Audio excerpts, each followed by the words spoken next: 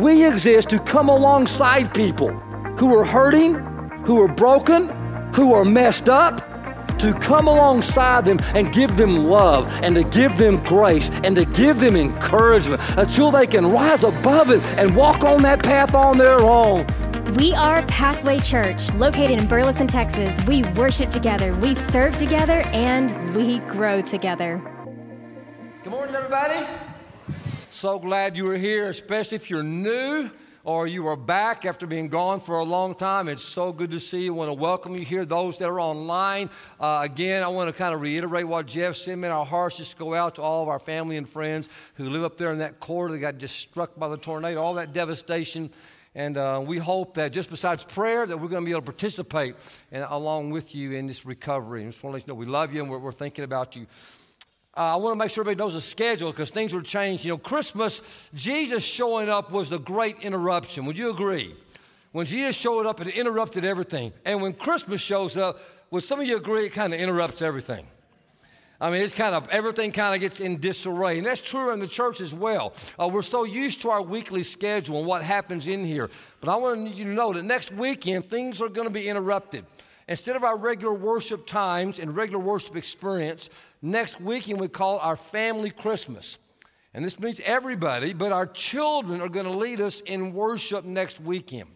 And so instead of our regular worship times, we're not even going to have Saturday night worship because they're going to be rehearsing in here. And 8 o'clock, we're not having traditional worship at that time. But 9 and 11 next week, I know it throws everybody in a mess. 9 and 11 in this space, you won't want to miss it. Our kids, they just do a fabulous job. You want to get here early. It's going to be packed. It's going to be fun. It's going to be energetic. It's going to be awesome stuff out there in the crossing. And then the following weekend, you'll know that's actually Christmas weekend because Christmas Day falls on a Saturday.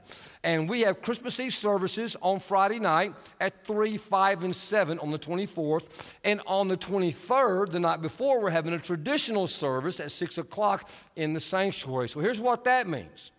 On Sunday the 26th, we're asking you go home for Christmas. Literally, you be in your home for Christmas. Don't come here because we're not going to be here. We're going to deliver worship to you into your homes, though, okay, on December 26th. So you can stream it at regular time at 9:30 and kind of watch. We're going to encourage you to stay in your PJs and kind of huddle up and kind of breathe for a moment, but we will have worship. Then the following weekend, January 1st and January 2nd, we're all back in the swing of things. We're right back in here doing our regular thing as normal.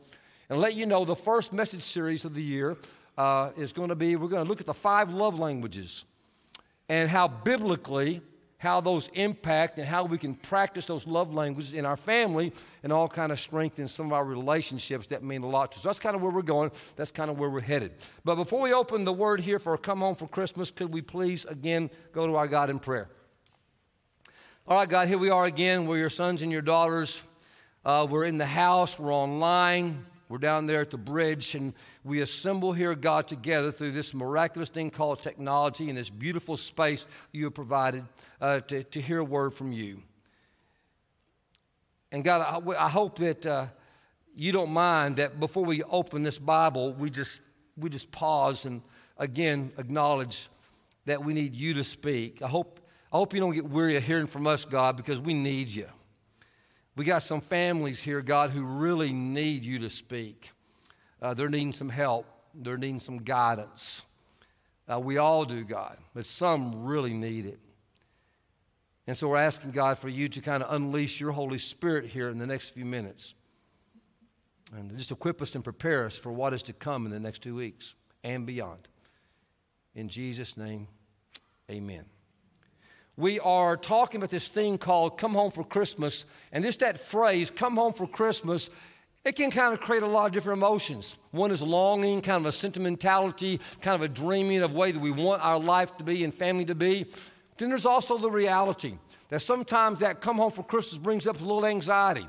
It brings up a little fear, a little bit of, how are things going to go this year when we all get together. And so I want to talk about this morning, how do we prepare to love people who are kind of difficult? Because we know when we come home for Christmas, there'll be some people there that are a little irritating. There'll be some people there that are a little annoying. There'll be some people there who kind of get under our skin. And so how do we love those people? We're called to love difficult people all the time. But in the holiday season, sometimes when all the emotions kind of flare up, it can be really challenging to love difficult people. So what I'm going to do this morning, I'm going to give you 3 gifts here in a little while that we can kind of get to, maybe give all of our family members and friends who show up at our house, or we show up at their house for Christmas. But before we get there, I want to make sure that everybody kind of knows where you stand, because there may be some people here who don't need this message. You just don't need it. So I'm going to kind of let you know who this message is for. And so on the front end, so just in case there's anybody that thinks they want to go ahead and leave, or kind of click off, you can do that. So I want to let you know, here is who this message is for. This message is not for. This message is not for anybody who's going to go home for Christmas and there'll be no difficult people there at the table or around the Christmas tree. This message would not be for you. If everybody in your family is emotionally intelligent and relationally mature, this message is not for you. If everybody who comes to your table are going to have no ongoing conflict that's not been resolved, if nobody's going to be overly sarcastic, they're not going to speak with barbed words, little hidden messages in between. If there's nobody that talks too much, drinks too much, smokes too much, brags too much, opinionated too much, gripes too much, if all the kids, if there are no crying babies, if there's no children squalling, if there's no boring teenagers or anything like that, if all the kids feel emotionally important and favored and loved and valued by all their kids, if the parents, they have nothing but joy for their whole family. I mean, they're not upset about any bad choices anybody's making. They're not griping, no concern about any direction any of their kids are going with their life. If there are, is everybody there? There's nobody that has alcohol issues, addiction issues, job problems. There's no insults that's going to be there. If there's no difficult people who's going to show up at your house or you at their house for Christmas, this message is not for you. In fact, this church may not be for you. I'll just tell you, because this church is just a bunch of imperfect people who come from imperfect families. And we're just trying to figure out what it means to follow Jesus. And we've discovered that when you allow Jesus to get right into the middle of everything, it kind of helps things. We kind of grow and figure some things out when you figure out to do that. So this message is for anybody who kind of got to a time in your life where you as somebody in your family would disappear. Okay? And so for those who have not left or checked out, we're going to show you a little movie clip that kind of helps kind of encapsulate this for me about the varied emotions that we feel this time of year. And it's from Home Alone. Some of you may not love this movie. I love this movie. And there's a little kid named Kevin who kind of at one point kind of wishes his family would disappear, right? And he kind of wakes up and they're gone. And anyway, just kind of check this out.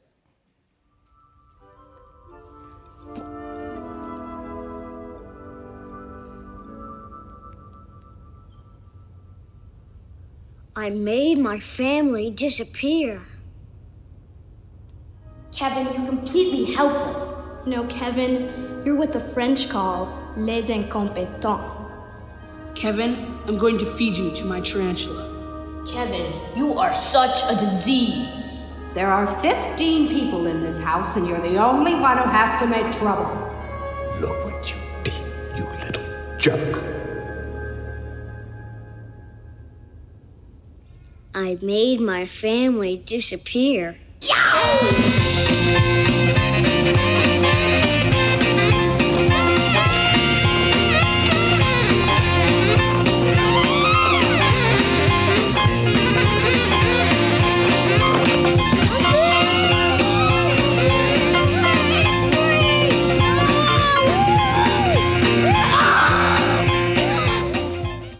All right, so this message is for anybody who at any time has somebody in their family you just kind of wish they would disappear.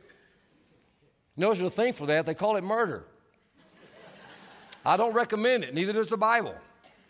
In fact, the Bible says you don't even have to kill someone. You can just kind of think it. You just kind of want to do it and kind of think, man, it'd be great if they were gone. And the Bible would say, they're not the problem. Jesus would say, my heart's the problem. They're not I'm the problem. So we're going to talk about 3 gifts. I'm going to get to it here in a little bit. 3 gifts that you can give these people in your life on this Christmas that maybe might kind of help them begin to change. And you giving them these gifts could help them change. But before we go there, get to those gifts, I want us to talk about the Christmas story. I want to look through the lens of the difficult people that show up in the story of Jesus being born. You know, sometimes you and I look at the manger story, and we just think, oh, all this calm, all this bright, sweet little thing like that. And I'm here to tell you, that's not really the way it was. At the birth of Jesus and his arrival into the earth, he arrived in the earth in some very difficult, challenging circumstances, just like the kind of people that are going to show up at your house, or you're going to show up at their house for Christmas. And here's the first group of people in the story, and I think at your house, there's going to be disappointed people. There's going to be disappointed people that show up at your home. They're going to say, like, you know what? I wish my life hadn't turned out this way.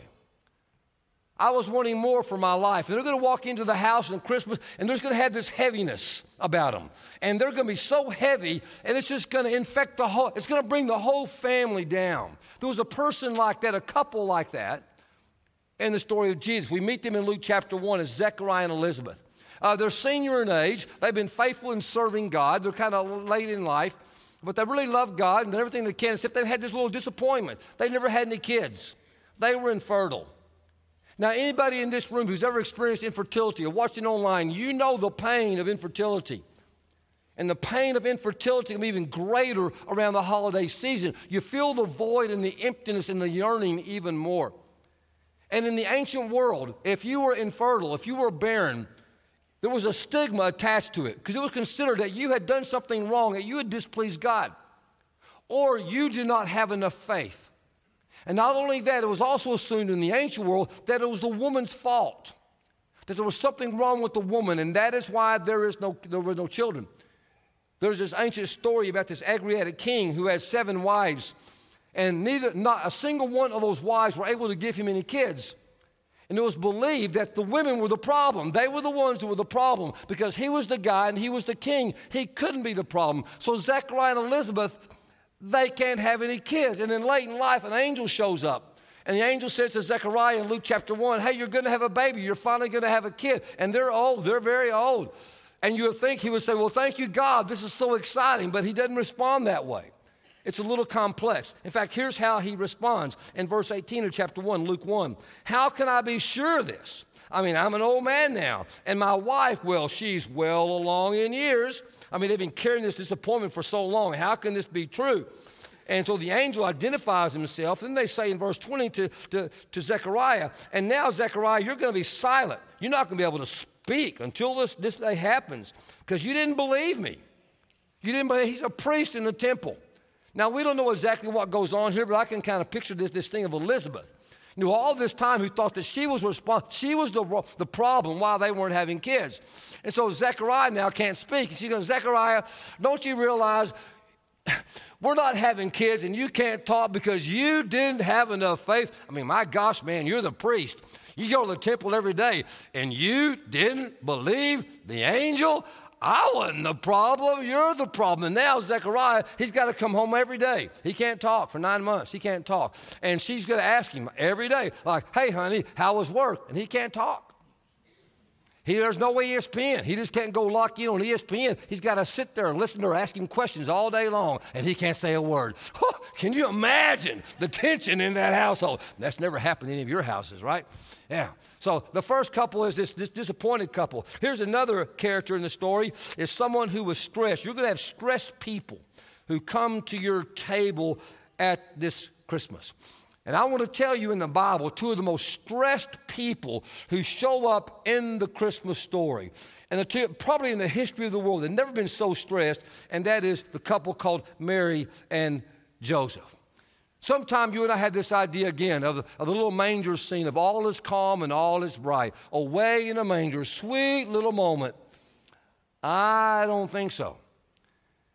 Mary is 12, 13, 14. We don't know exactly the age, and she kind of has this experience of getting pregnant. And Joseph here, first he didn't know about it. In Matthew chapter 1, an angel shows up to Joseph and speaks to him.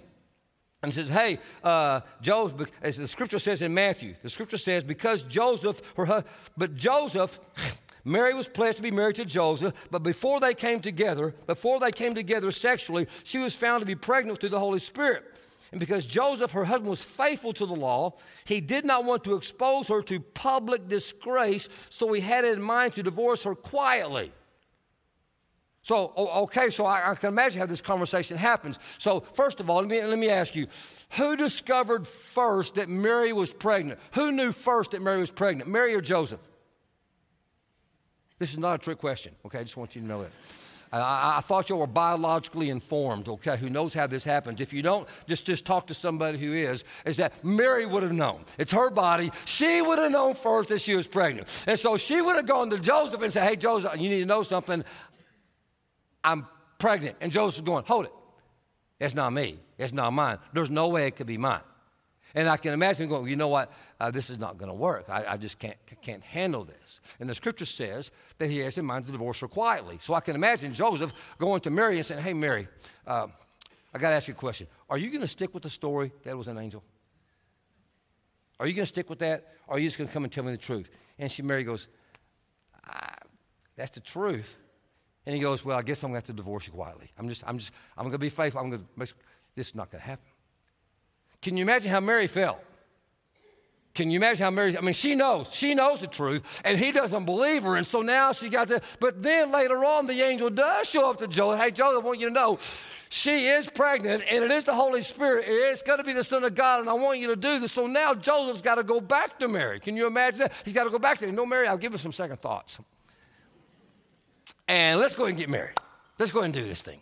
Let's go ahead and do this thing together and everything like that. And I don't know how this works in your household. I know how it works in my household. You know, if I believe a stranger, even if it is an angel, before I believe my wife, it didn't go very well. Can you imagine? Oh, yeah, okay, now you're coming along. You didn't believe me. So you can imagine, all the pressure, all the stress that they're feeling, in their house and their relationship. And not only that, the scripture says they come from this region of Galilee. Now, well, here's what you need to know about Galilee. Galilee was a very rural area. And they were very strict about sexual promiscuity. So we got this scandal going around that Joseph is not the dad. And they're very, very strict. The way I can put this, they did this survey in the United States of America of states that were the most conservative and restrictive on sexual practices and what's okay, and that were very, very loose. Which one do you think were the most permissive? What state do you think is the most permissive?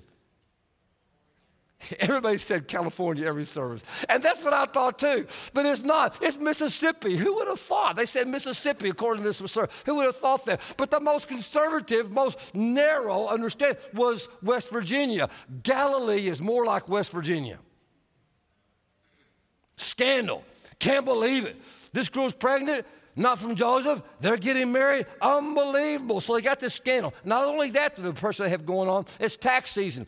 Anybody know how you feel when tax season comes along? You start going, got all this money, and so now, and they're poor. They're impoverished. When they say they go to the temple, all they have these two little turtle doves they can give. So now they got financial stress, all this. And then, not only that, they have to go to Bethlehem to pay the tax. Now, the scholars will tell you, they're not certain that legally Mary was obligated to make the trip to Bethlehem. That she might have gone just because Joseph said, you're going with me. So, ladies, can you picture this lady? You're almost pregnant. And even in this day, getting in the car, in and out, you know how uncomfortable it can be when you're almost due. And so here she's almost due, and she's riding this darn donkey across this miles. You can imagine how uncomfortable she is. And then when they get there, the innkeeper says, there's what? There's no what? No room. Now, I can imagine, Mary kind of going, okay, Joseph, I know you're not a planner. I know you're not. I know that. This is not the way you're wired. But I'm pregnant. No Motel 6. No Airbnb. You couldn't have called family to make room. Really, Joseph, there's no place. So are you getting the picture? So you and I think it's just kind of this little rosy-posy, pudding in pie, little cute, little perfect little, and I'm telling you, church, it's not just that way. It was this heavy sort of thing with a lot of stress. And then it gets worse. It goes from bad to worse. Now you have at the table unsafe people. And some of you are going to have unsafe people in your story at Christmas. You're thinking, I want to go home for Christmas, but I know Uncle so-so were going to be there, or Aunt or cousin, or that And I don't feel safe around them. So we're introduced here into the story of the birth of Jesus in Matthew chapter 2, this man named Herod the Great. If you have anybody in your family who nicknames himself the Great, you know there's another issue around here. You got to deal with their ego.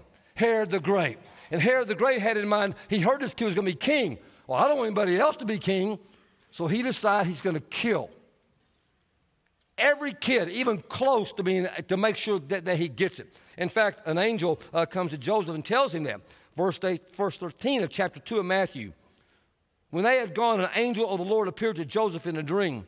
Get up, he said, take the child and his mother and escape to Egypt. Stay there until I tell you, for Herod is going to search for the child to kill him. You talk about unsafe. I promise you this, you probably have nobody in your household that's more unsafe than Herod. Can you imagine the pressure? So far, they got a scandal. Joseph is not the biological father. You got all these people talking about, they got this financial pressure, and now they got to pick up and leave again. Not just leave their house, not just leave their family. They got to leave their country and leave their culture and go to another country, an international country, Egypt, mind you, which is the very same place they left years ago because they were abolished in slavery. People who don't like them, don't want to see them, they're going to go and live there. Can you imagine the weight of everything they're experiencing? You know, there's something called the stress index, where you can find out how much stress you're really experiencing in your life. It's this little scale that's put together by these two psychologists. And a man by the name of David Slagle took that scale and he went back and looked at Mary and Joseph in the Bible and said if they had that index back then, what would have been their stress level because of all this that was going on in their family? And if you get to 300, they would say that you are set up for a major physical bad thing to happen to you. So let's kind of look here. This is what he found. Married, yes, 50 points. Just getting married increases your stress level by 50 points. Some of you say that's all. Loss of job. Yes, Joseph lost his job. Pregnancy, that's obvious. A major financial challenge. Yep, they're having that for sure. In-law trouble. You think they had any in-law trouble with all this going on, all this conversation? They had to move to Egypt. I mean, they had to move out of the country. They gained a new family member. That's obvious. If you have a major business adjustment, pressure. Yep, that is for sure. An outstanding achievement. Well, giving birth to the Son of God. What bigger achievement could there be than that? A major holiday. Well, they invented Christmas, so that had to be stressful. And then, when the last one is they're targeted for death by some egomaniacal despot, that they don't even have a scale on that. So they found out 300 points, you're in trouble. They were at 450 points and counting.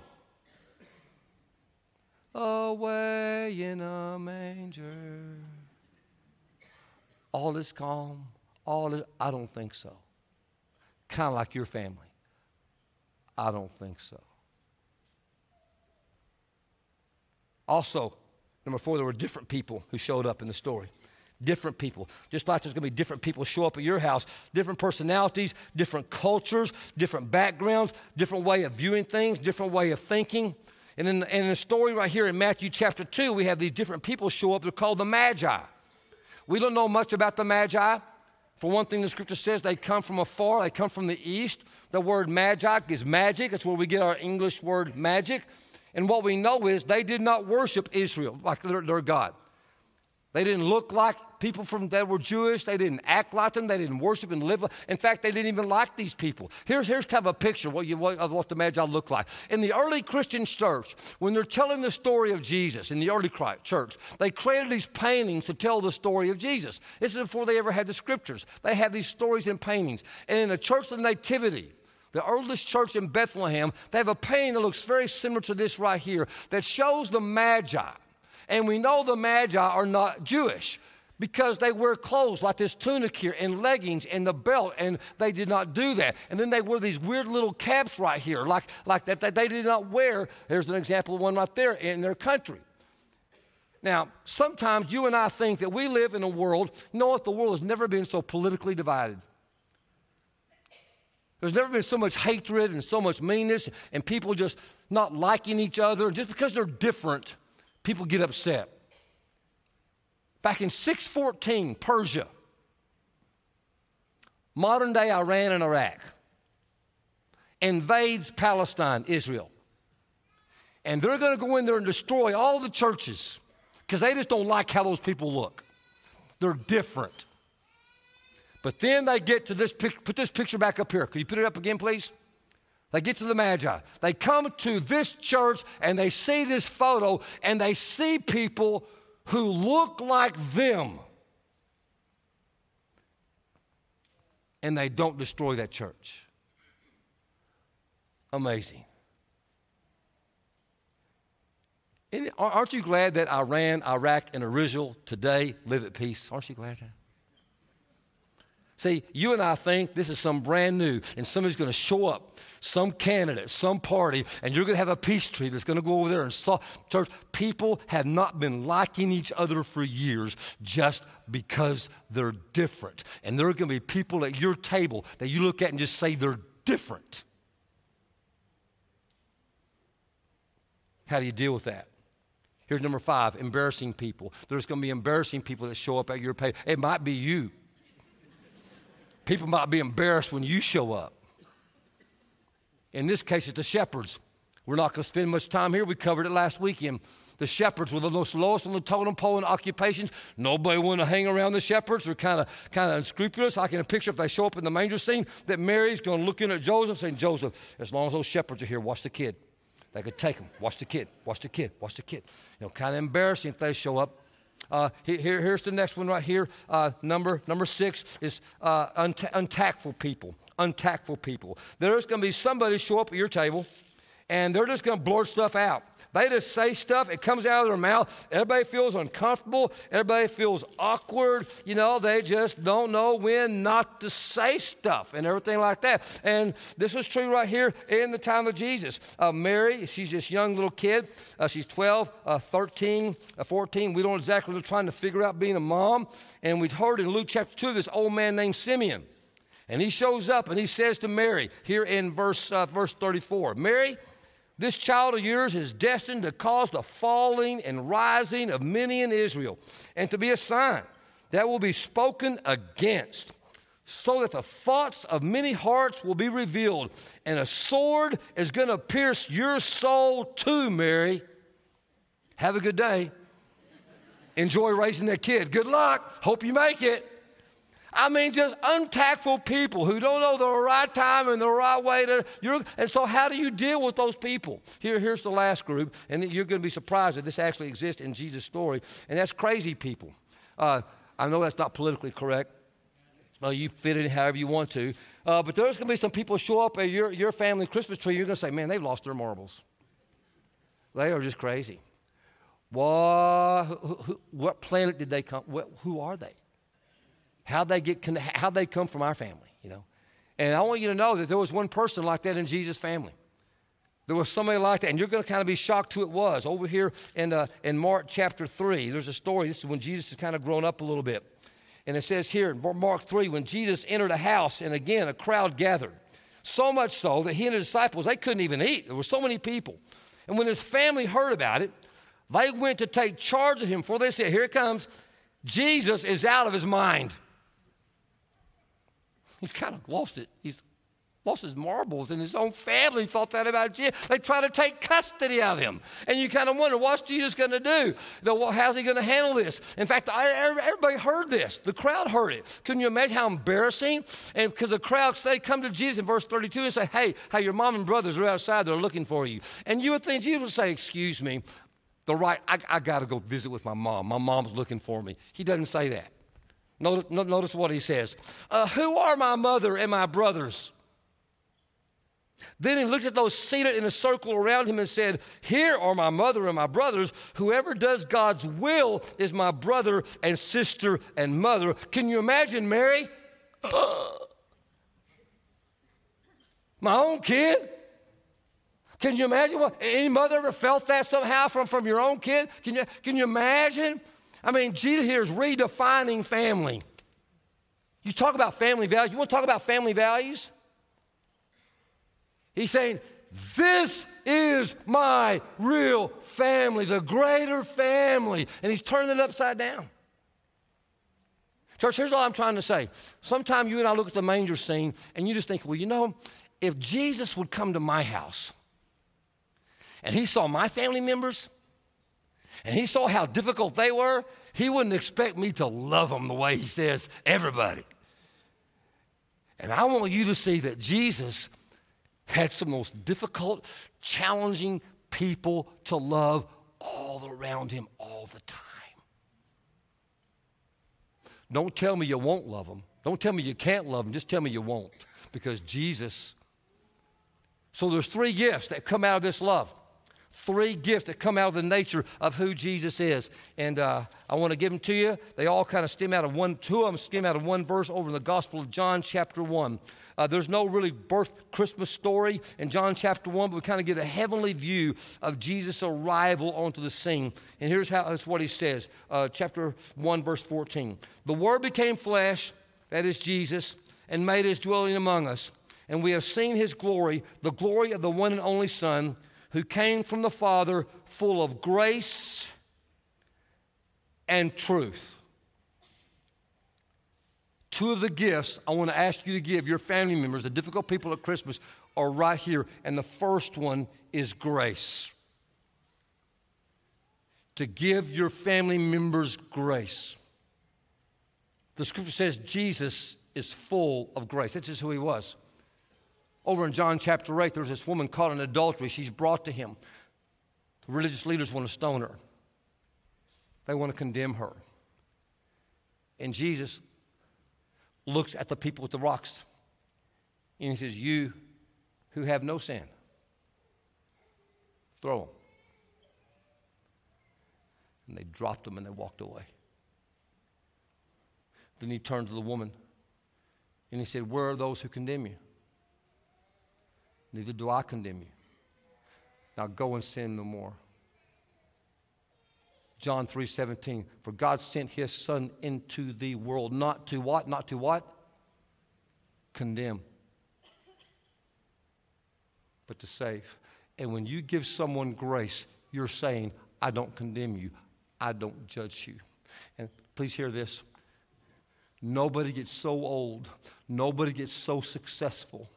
Nobody gets so much to the top that they outgrow their need for grace. Nobody. One of my very good friends lost his mother this past year. And I will tell you something about this friend. This friend of mine, more successful than me financially, more successful in peer respect. He was more athletic than me, more smarter than me, made better grades than me, everything better. Everybody likes him. Everybody likes him. He's at the top of the top. And so I asked him, I said, listen, tell me, what do you miss most about your mother? Here's what he said. I miss those moments where I just knew that she accepted me.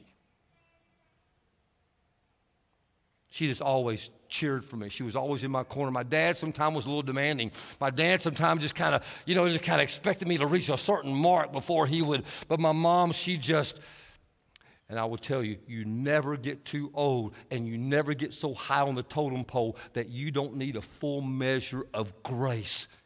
And you go, well, but they don't deserve it. See, that's the beauty of grace. Nobody deserves it.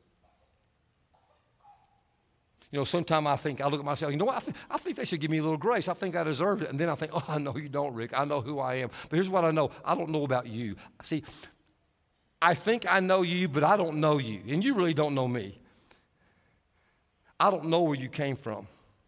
I don't know your story. I don't know your wounds. I don't know your hurts. I don't know your family upbringing. I don't know what you experienced as a child. I don't know. And that all impacts who you are. And I don't know your genetic makeup. I don't know your genes. Here's what we're learning about the human beings. There are some people in this world, because of the genes, the genetic wiring, you were born to be grateful. You were just born grateful. And some people are born complainers. Some people are just born with a kind of a burr in their saddle. They just kind of had this edgy sort of thing about the world. And you want to judge them. But there's this gene called CD38. It's an interesting thing, gene CD38. And there's a mutation of that gene that if you get it, you're just born grateful. I mean, you just see the world like this all the time. And you go, I don't understand it. I don't know why I'm all this way. I'm just always grateful. I see the positive. And I will tell you why. You're a mutant. And so now you can go home and go, oh, God, I just thank you. I was born a mutant. Yeah, I was born a mutant. There's something about me that's different. I was born this way. And then there are some of you who are griping and complaining because, well, I didn't get that gene. How come I didn't get that gene? And everything like that, blah, blah, blah, blah. And you want to judge them. First, I'm just telling you that everybody in this room who can hear my voice right now and your family, you have wounds and you have patterns in your life that is so deeply embedded in people. And you don't understand it. And sometimes just to love them, you just got to give them grace. And the second gift is truth. You give them grace, Ralph. You give them grace to show you love them. But you also got to give them truth. And grace comes first, and then truth comes right after. And truth can be difficult. Truth can be very hard to say. I mean, sometimes truth, right? What does it mean to say truth? And what does it mean to point something out that's just real that's going on in somebody's life? And that's kind of a hard thing to judge. It's kind of a hard thing to measure. Dallas and I were in this long line several years ago on a Black Friday. I was getting ready to go into a store. We had to wait for the stores. We were there early for the stores because all these blockbuster deals that everybody just had to have. And you remember the frenetic pace when it was really crazy like that, okay? So we're in this long line, and the owner of the store, somebody came and got these two older ladies in the back of the line and brought them all. It took forever to get up to the front of the line. And nobody liked it because we all got there at the same time. How come they're going up to the front? And the guys behind us really were upset. Oh, yeah, I guess the rules don't apply to them. I guess when we get as old as them, and when we're drooling at our mouth and we got to walk with canes and our brains are down around our ankles, I guess then we'll get the good treatment. And everybody just wanted to deck the people, They just needed some truth. But nobody knew what to say. I'm going, what am I going to say? Well, my wife didn't say anything. She just turned around and went, pfft. Sometimes truth is a divine raspberry. Because you don't know what to say, right? But something had to happen. I mean, something, you just couldn't let it go by. Some sort of truth had to be, it was inappropriate. And I know sometimes in my mind, in my imagination, I know exactly what I'm going to say. You know what I'm talking about? That difficult conversation with somebody, you know exactly what you're going to say. Then you get face to face, and you know what I'm talking about? Unless you're angry, you just unload the whole dump truck. You just, and that just destroys everything. In Ephesians chapter 4, the Apostle Paul says, when you have this kind of community, this little family where Jesus is in the home, you learn how to speak the truth in love, Ephesians 4, so that everyone can grow up and be mature. That's the purpose of speaking the truth. And I'm going to promise you this, there's going to be somebody show up at your Christmas, at your tree, that makes everybody else feel uncomfortable. They cuss, tell inappropriate jokes, they drink too much, they said something, and somebody's got to have the courage to pull them aside and give them grace and speak the truth in love for the benefit of the rest of the family. Third gift, final gift, is time. Time. I give them grace to show them I love them. I speak truth, hopefully, so they can look in the mirror, see reality, and make some decisions to change. And then I give them time. Have you noticed that people don't change overnight? Have you noticed that? Have you noticed that people just don't change overnight? I mean, sometimes you and I just think, if I just tell them what's wrong, that's my job. I just got to give them truth and tell them they're going to change. Have you noticed that people don't respond to that too well? When you show up and say, I know what you need to do. How does that work for you? Well, I told them. I spoke truth. I gave them one word. I gave them one sentence. Now go change. And they don't, and we just give up on them. We just quit. It's kind of like when Dallas was gone one night and I was home by myself and I had to fix dinner for myself. I look in the freezer and I find this big old Tupperware thing, kind of a pot of a frozen rock solid chicken and dumplings. And they were great chicken and dumplings. So I got put in the microwave 15, 20 seconds. And still when I took it out, they were hard as a rock. And I thought, I'm hungry. I don't want to wait. It's going to take 30 minutes to thaw this stuff out. So I just put it on the disposal and tore it all up and stood done with it and just went hungry. Anybody get so impatient that you try to microwave people? I don't mean literally. But you know what I'm talking about. You just think, I got to give more, I got to speak truth. And all of a sudden, I just tell them this, then they're going to change overnight. Really? Really? There's a story in Luke chapter 13 where Jesus tells a story about this man plants this fig tree, and the fig tree doesn't bear fruit. And the owner comes up and he shows up and says, cut that tree down. And the gardener says, no, please don't cut the tree down. Don't cut it down. Just let me dig around. Let me fertilize it. Let me give it another season. I still believe in this tree. And the gardener is God. It is your Savior, Jesus. And he's still working on you. He's not quitting on you, and he's not quitting on them. And sometimes he just asks you to give him some space and give him some time.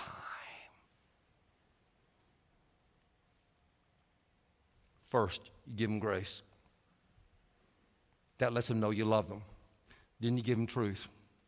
Grace without truth is enabling, but truth without grace destroys people. And then you give them time.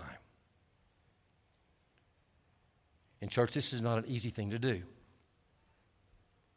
The question is, are you going to do it? And right now you're thinking, yeah, I'll do it. Yeah, I'm going to do this. You know, it's easy to say that here. And then you get in the moment. And you go back to your old ways, and it's just dysfunctional hell again. Can we be honest? The only thing you can bring to the table is you. You can't fix them. Stop trying. Stop trying. All you can do is bring your best heart. And you can't love people that way unless you know that there's somebody who loves you that way, and you're never going to run out of it. And it starts with your own heart, just receiving that love. Just a couple of Fridays ago, I'm out by the pool, and I got my Bible, and I'm working on the message. And it's Papa Friday, and Lennox is out there with me. She's sitting out there by the pool, and I look over, she got my phone, and I look over there at her, and she got this little video she's looking at. And I just look at her, and I'm just so inspired at her. I just love this little girl so much. I just love her so much. I just turn, and I got, hey, Lennox, I got to ask you, girl, tell me, who loves you more? Put that picture back up. I want to see. Oh, it's back here. Okay. Who loves you more than anybody in the world? Who loves you? Who loves you? Who loves you? And you know what the right answer is, don't you? Papa. Right? So I say, who loves you more than anybody in the world? She just looked at me and went, Jesus. How do you get jealous of Jesus? I thought, darn, girl, you're right. But let me ask you, do you know that? Do you really know that there's nobody who loves you in the world like Jesus, and he'll never stop? Do you know that? He was born in a manger. Difficult people his whole life. Disappointed people. Embarrassing people. Unsafe people.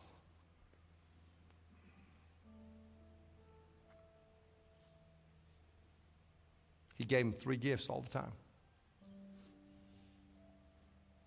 Grace. Truth. And time. We're told in Isaiah chapter 49, there was a time where the people of Israel didn't know they were loved. And they were just complaining, upset with God. And the scripture says that he says, I've engraved your name in the palm of my hand. At the perfect time, after giving all this grace, truth, and love, they took him and they put him on a cross. And they drove spikes through his hand.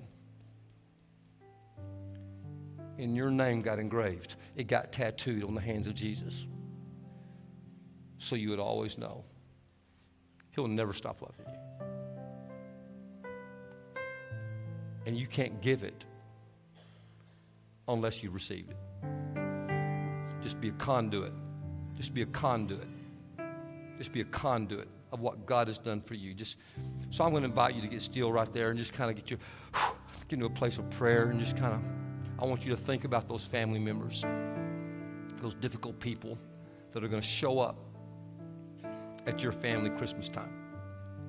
See them in the face. Maybe it's someone who's just really challenging. They talk too much. They drink too much. They always think they got to be funny the whole time. You know what I'm talking about. Get a picture of them. Or maybe it's deeper than that. Maybe it's somebody who's brought so much pain to the family. They've wounded so much. And it's even raw in you. You still feel hurt and wounded because of something said or something done. And you just...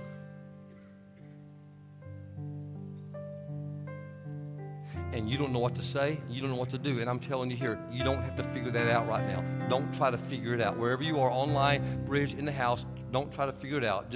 I'm asking you just to make your heart available right now, your heart, to receive the love that God has for you through a crucified and resurrected Jesus.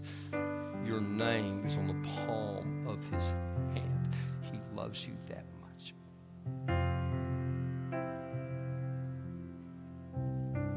Let your heart, let go of the bitterness, the anger, the unforgiveness. Just let your heart be filled with God's love for you.